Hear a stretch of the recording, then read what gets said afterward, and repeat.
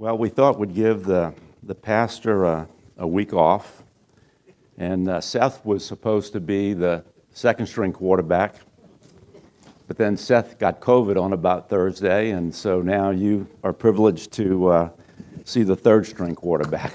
So we'll see how this goes.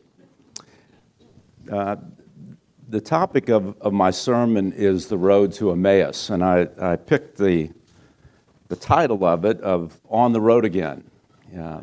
Willie Nelson's song, On the Road Again, I just can't wait to get on the road again. I'm sure you've heard it once or twice or 4 or 5 or 20 times. It's an interesting song, and there's a background on it, and the background that I thought was pretty interesting was when Willie wrote the lyrics to that, he submitted it to the record company, and the record company executives were very, very concerned about it. So they got Willie to in a meeting, and they said, Willie, we have a real problem here, and the problem is that the words, they just don't mean anything. And we're really worried that this song is not going to sell very well. Well, Willie said, don't worry about that. And he said, I'll put the words to music, and it will sell. And so it did. It was a well-established star, and so they had to let him go ahead and release the song and produce it. And it became, as you know, a solid gold record. So it was quite a hit, and I thought we'd use that to get on the road to Emmaus again. So if you'd turn in your Bibles to Luke chapter 24, and that's what we're going to cover, the road to Emmaus, on the road again, getting back on it. And also, if you look in your handout, you'll see an outline there, and you'll see there are 6 stopping points that we have that will stop on the road. So let's go through and we'll read our passage. Luke chapter 24. And behold, on that very day, 2 of them were going to a village named Emmaus, which was 60 stadia from Jerusalem. And they were talking with each other about all these things which had taken place. While they were talking and discussing, Jesus himself approached and began traveling with them. But their eyes were kept from recognizing him. And he said to them, what are these words that you are exchanging with one another as you are walking? And they came to a stop, looking sad. One of them, named Cleopas, answered and said to him, are you possibly the only one living near Jerusalem who does not know about the things that happened here in these days? And he said to them, what sort of things? And they said to him, those about Jesus the Nazarene, who proved to be a prophet, mighty in deed and word in the sight of God and all the people, and how the chief priests and rulers handed him over to be sentenced to death and crucified him. But we were hoping that it was he who was going to redeem Israel. Indeed, besides all this, it is now the 3rd day since these things have happened.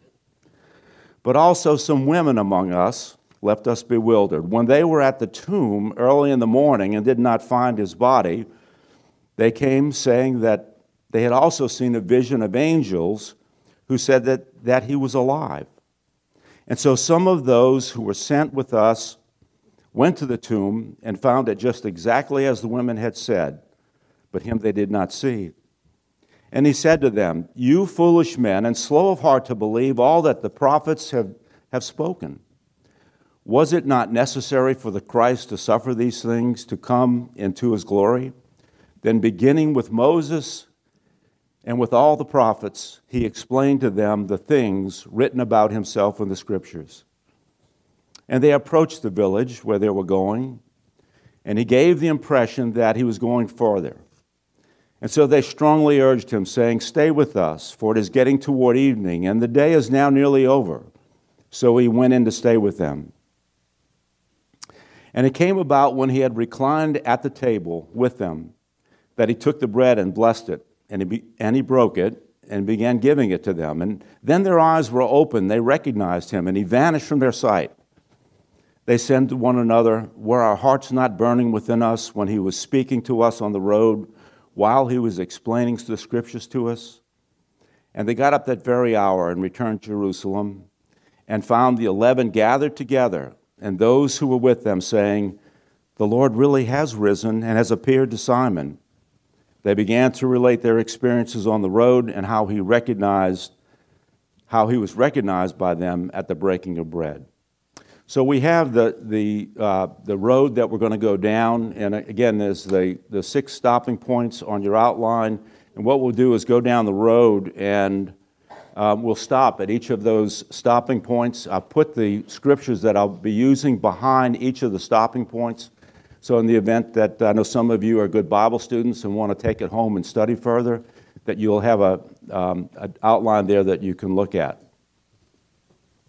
And one of the things that I'll say is that I'm not going to go in exactly the same order. I'll be jumping around a bit. Won't have time to cover all the verses, but we'll try and cover the main points of the story.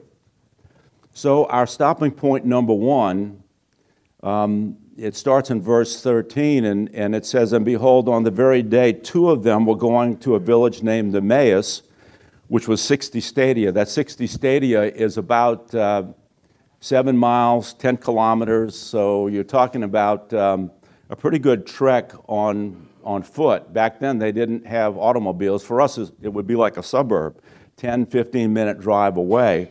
But for them, it was a very long journey. Emmaus was a small village, and they were walking home. And they were walking home, and this was a walk that was done in a very slow fashion. You might call it the loser's walk. These guys had lost something. And you can always tell the losers, because in a ball game, you can go to the fourth quarter at the very end, the very final gun, and you can see by the way the 2 teams walk off the field which one won and which one's lost. The losers have a very slow gait about them, and whatever they're carrying, it seems like 200 pounds. That's the kind of walk that these guys were taking, shoulders down, and I'll bet that it took more than 3 hours. They were dejected, despondent, and depressed, and things slowed down quite a bit. And I can relate to that. I can relate that watching football games. I remember, how many LSU fans do we have here? No Michigan fans, LSU fans. Remember 2011, what took place there? How we had a national champion going into the national championship game. We had LSU undefeated. They had gone into Alabama and beaten those dirty red shirts in Birmingham, something that seldom takes place. And they were the number 1 team. And going to the national championship, we know they matched up with, guess who? The dreaded Nick Saban and those dirty red shirts again. But this time we're going to get them on our territory in the Superdome. And so we were all salivating, thinking, we got them now. Well, on about the fourth quarter, about midway, you saw the purple and gold shirted fans walking out, filing out with that slow loser's walk. They had lost big time, 21-0, and their hopes had been dashed. The highest hopes to the lowest point in all of 3 hours. That's very similar to what these guys had experienced. They had the highest highs to the lowest lows in a short period of time. So stopping point number 2, what had they lost? In their minds, they had lost everything. Verse 19, "And he," this stranger that just shows up, said to them, "What sort of things were you talking about?" And they said to him, "Those about Jesus the Nazarene, who prayed to be a prophet, mighty in deed and word, in the sight of God and all the people. And now the chief priest and our rulers handed him over to be sentenced to death and crucified him." The stranger, he asked an open-ended question, "Give me a summary of everything that had taken place." And in their summary, they recognized Jesus as a prophet. And nothing that had taken place, including the crucifixion and death of this man, minimized that or took that away. He proved himself to be mighty by his words and his works. He didn't just talk the talk, and his words were lofty, dramatic, and inspiring, words of knowledge, understanding, and truth. But he also walked the walk. He lived it out. His speaking power was clearly demonstrated by his working power. Miracles, signs, and wonders. He said it all and he did it all. This man was a prophet of God. But, they said, verse 21, but we were hoping that it was he who was going to redeem Israel. They lost something. That word but, in other words, everything confirmed our faith to him that he was a mighty prophet, but our faith in him as the Redeemer, as the Messiah, the promised one, it was destroyed. What a difference a week makes. Just the week before, Palm Sunday, all the people with the palms, and the palms showing great respect, victory, peace, laying those palms down in front of the little colt that he was riding on. The colt that he was riding on symbolized the Messiah being brought into Jerusalem, coming in triumph. All the people shouting, Hosanna in the highest, Son of David. Blessed is he that comes in the name of the Lord. That's the greeting that you present to the Messiah. All of that, they were recognized, and they said, oh boy, we have the one. He is the one. He's going to restore Israel to its superpower status. The Son of David, he's going to take David's throne. And you have to remember, back at David's time, David was the chief man. He was the King of Kings at the time. Israel ruled all the nations, and that was what was going to happen again. Rome was going to be thrown out. And boy, they were dastardly people that occupied the territory. You protected your daughters. At any point, they could come knock on the door after some zealot may have murdered someone, one of the Roman soldiers, and said, we can't find the guy, so we're going to crucify 10 of you to show you as an example. That's what the kind of oppression they lived under. But no, this Messiah, this one that they had all the hope in, he was going to restore Israel. And we followers, the ones that were close to Jesus, hey, when the kingdom's set up, we're going to be given some great, great powers of authority. We're going to go from being just fishermen and laborers to maybe having an administrative position. We won't be poor again. So they had very, very, very high hopes. James and John's mom, if you remember from Scripture, even tried to negotiate a high position for her son, her sons of thunder. But the religious rulers, they killed him. They crucified him. They proved to us that he wasn't the Messiah. He's not the one. His death showed us that he was not the promised one. Turn out the lights, the party's over. What have you lost that has devastated you like that? I mean, going around in life 2 or 3 times like many of you have, we've all lost something. But the mighty one is right here. Just like Cleopas, that one of the persons and his buddy, the unnamed buddy, they didn't realize that the mighty one was the one that was right beside them. The Lord Jesus, he's right beside us and he knows our burden, whatever that burden is. It could be physical, could be something going on with health in us. It could be something financial, having lost some kind of a business transaction or a bankruptcy or whatever it is, and even spiritual, a spiritual depth. He's right beside us. Matthew 11:28 says this, come to me, all of you who are weary and burdened, and I'll give you rest. Take my yoke upon you and learn from me, for I am gentle and humble in heart, and you will find rest in your souls. My yoke is easy and my burden is light. That yoke, that piece of wood, that long piece of wood that has 2 curves in it, one that fits over the shoulder of 2 oxen, so that the strong oxen can help the weak oxen pull that cart out of the ditch. That's the burden that Jesus offers us. He says, my burden is light. In other words, I'll pull the heavy load and you'll have the light burden. It's an old Bill Withers song that I love so much. It goes like this. Sometimes in our lives, we all have pain. We all have sorrow. But if we are wise, we know there's always tomorrow. Lean on me when you're not strong, and I'll be your friend. I'll help you carry on. If there's a load that you have to bear that you can't carry, I'm right up the road. I'll share your load if you just call on me. We take the Lord's yoke. That is the light one, and he leads us. Stopping point number 3, the big picture, the whole picture. Verse 25. And he said to them, you foolish men and slow of heart to believe in all that the prophets have spoken. Was it not necessary for the Christ to suffer these things and to come in his glory? You foolish men. Rather poetic. The stranger had first inquired of them regarding their conversation. These were his first words to them. In verse 17, he said to them, "What are the words that you're exchanging with one another as you're walking?" And they came to a stop, looking sad. One of them, Cleopas, answered and said to him, "Are you the only one living near Jerusalem who does not know about the things that happen here in these days?" In other words, are you numb? You've been living under a rock? It was quite a derogatory statement that he made. The Passover celebration was very much like, I guess you might say, our Mardi Gras. People came from all over the world, and they packed into this one city, Jerusalem. The city grew to be 4 and 5 times its size, and the center was just like the French Quarter in the sense that the temple became the center of activity, and people were shoulder to shoulder there. And if something took place, it was impossible for you to not know what had taken place. And certainly an event like this Jesus of Nazareth and what happened to him would have been known by everyone. It was the center of the Passover. The stranger, though, now identifies Cleo and his buddy. They're the foolish ones, he says. And worse than that, they were slow of heart to believe all of what the prophets had said about the Messiah.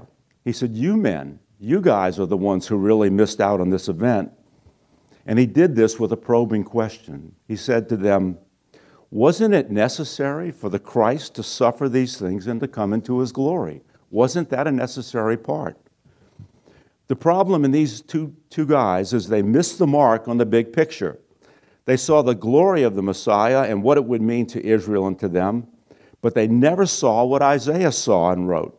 They never saw what Zechariah wrote, and they never saw what Isaiah wrote. This same Messiah, who would restore Israel to its potential position, is the same one who would be the Lamb of God, sacrificed for Israel and for the world. I think the message for us in this passage is that we need to absorb the full counsel of God. That means becoming intimate, not just with the New Testament, but intimate with the Old Testament also. I think the message to us is that one of the great dangers that we have today from teachers who take extreme positions and tell us that, well, you know, the Old Testament it's just for the Jews, and the New Testament is for you. And there's others that take an even more extreme position. And they tell us, well, it's the Old Testament and a good portion of the New, and only some of the books by Paul are just for you as Christians. No, we must get the whole picture, the entire picture. The God of the Old Testament and his dealings with Israel is the same God as the God of the New Testament and his dealings with the church. The Jew and the Gentile are both individually saved by grace through faith back in the time of Christ as they are today. I was saved by that same way, and so were you. We were saved by grace through faith. Stopping point number 4, exegesis. When I first heard that word exegesis as a new believer, I thought they were saying extra Jesus. Never quite understood that one.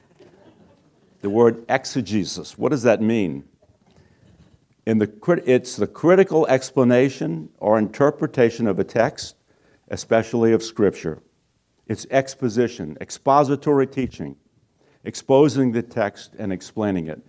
And that's what we try and do in a Bible church. What I'm trying to do right now is to expose the text and explain it.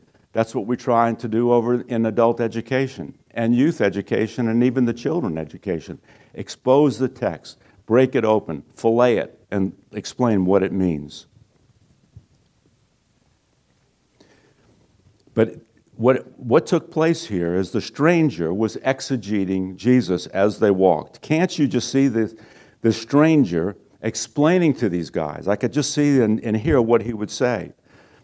When Jesus confronted the crowd and when they said, "We follow the law of Moses. We follow Moses. He's our leader." What did Jesus say? Do you remember that, you two? Jesus told them, "If you believe Moses, you would believe me, for he wrote about me." The stranger exegeted Jesus. He explained himself in the Old Testament. The scrolls of Scripture begin with the Pentateuch, the opening cover. Genesis, Exodus, Leviticus, Numbers, and Deuteronomy. And it closes with the prophets, guys like we've been studying, Haggai and Zechariah and Malachi. And then all the scrolls in between that. First and Second Kings and Chronicles and Ezra and Nehemiah and Ecclesiastes and Proverbs and poems, all of that. The common thread that runs through all of these scrolls, what we now have as our Bible, is the Lord Jesus Christ. It is Him. It's the Messiah. What did the stranger point out to them? This was a good 3-hour walk, and there's no way, I think, that that he could cover every scroll that speaks of the one to come. But the stranger did point out to them all the many areas of Scripture, of the scrolls that reveal the Messiah. Here's just a few of those, and I picked out 5 from the first 5 books of Genesis, of the Pentateuch. The Pentateuch is the first 5 books, the Law of Moses. In Genesis 3:15, immediately after the fall, what do we see there? Well, we see God cursing the serpent, and He said that this woman is going to produce a seed, and the seed of the woman is going to crush your head, but you're going to bruise his heel. I could see Him telling these 2 disciples, the heel, look at the heel. You just saw it. It was crucified. How did they crucify? Well, what they did, and if you look at crucifixes today where they still have Jesus on the cross, and He's not on the cross anymore. He died once for all. But if you see some of those pictures, you'll see where the feet are lapped one over the other and a nail driven through the center. That's not how they did it. They took the heel, the right heel, and they put it on one side of the post and drove a stake through the side of the heel into the post. Then they did the other heel on the other side of the post and drove the other nail through that. That's the bruising of the heel. And that's the Messiah. You just witnessed that, you two disciples. You saw that. That's the Messiah. That's what the picture was given there. And how about in the book of Exodus, the angel of the Lord speaking from the burning bush? I am that I am. And what did Jesus say when confronted by the Sadducees? He said, before Abraham was, I am. That's your Messiah. The Messiah was in the Old Testament. In Exodus, Leviticus 16:22, the goat shall bear all of the sins of the people on itself. The goat was a picture of the Messiah. You guys know that in the temple. You've seen the scapegoat. That's what the scapegoat signifies. That's exactly what Jesus did. The sins of that year were put upon that goat as he was sent out. Or in Numbers 21:49, where the brazen snake, the bronze-covered snake, this detestable thing, was lifted up because the people were bitten by these serpents.